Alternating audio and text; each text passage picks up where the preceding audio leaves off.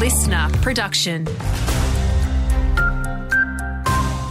Good morning, Lauren Wilson here with your local news briefing.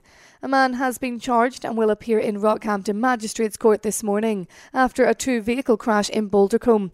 A couple in their 70s remain in hospital this morning in a critical condition following the crash on Razorback Road yesterday after 7 a.m. The 36-year-old Mount Morgan man is facing multiple charges, including failure to remain at the scene, dangerous operation of a vehicle, driving unlicensed, unregistered, uninsured and driving the vehicle with false registration plates. The man was also refused bail.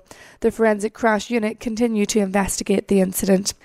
Central Queensland's housing crisis has been laid bare. It's as the federal government's Senate Committee on the Cost of Living was held in Gladstone yesterday.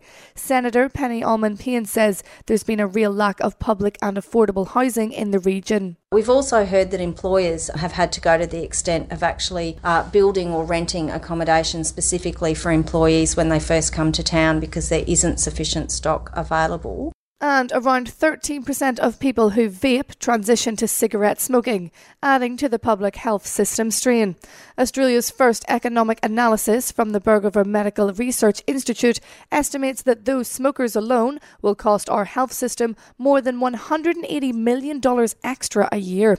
Queensland-based researcher Professor Louisa Gordon says more than 1 million Aussies now use e-cigarettes. What we do know is that there's a number of people that have never smoked cigarettes before who are taking up vaping and then switching. And most of those health system costs are for respiratory diseases, followed by heart disease and cancers.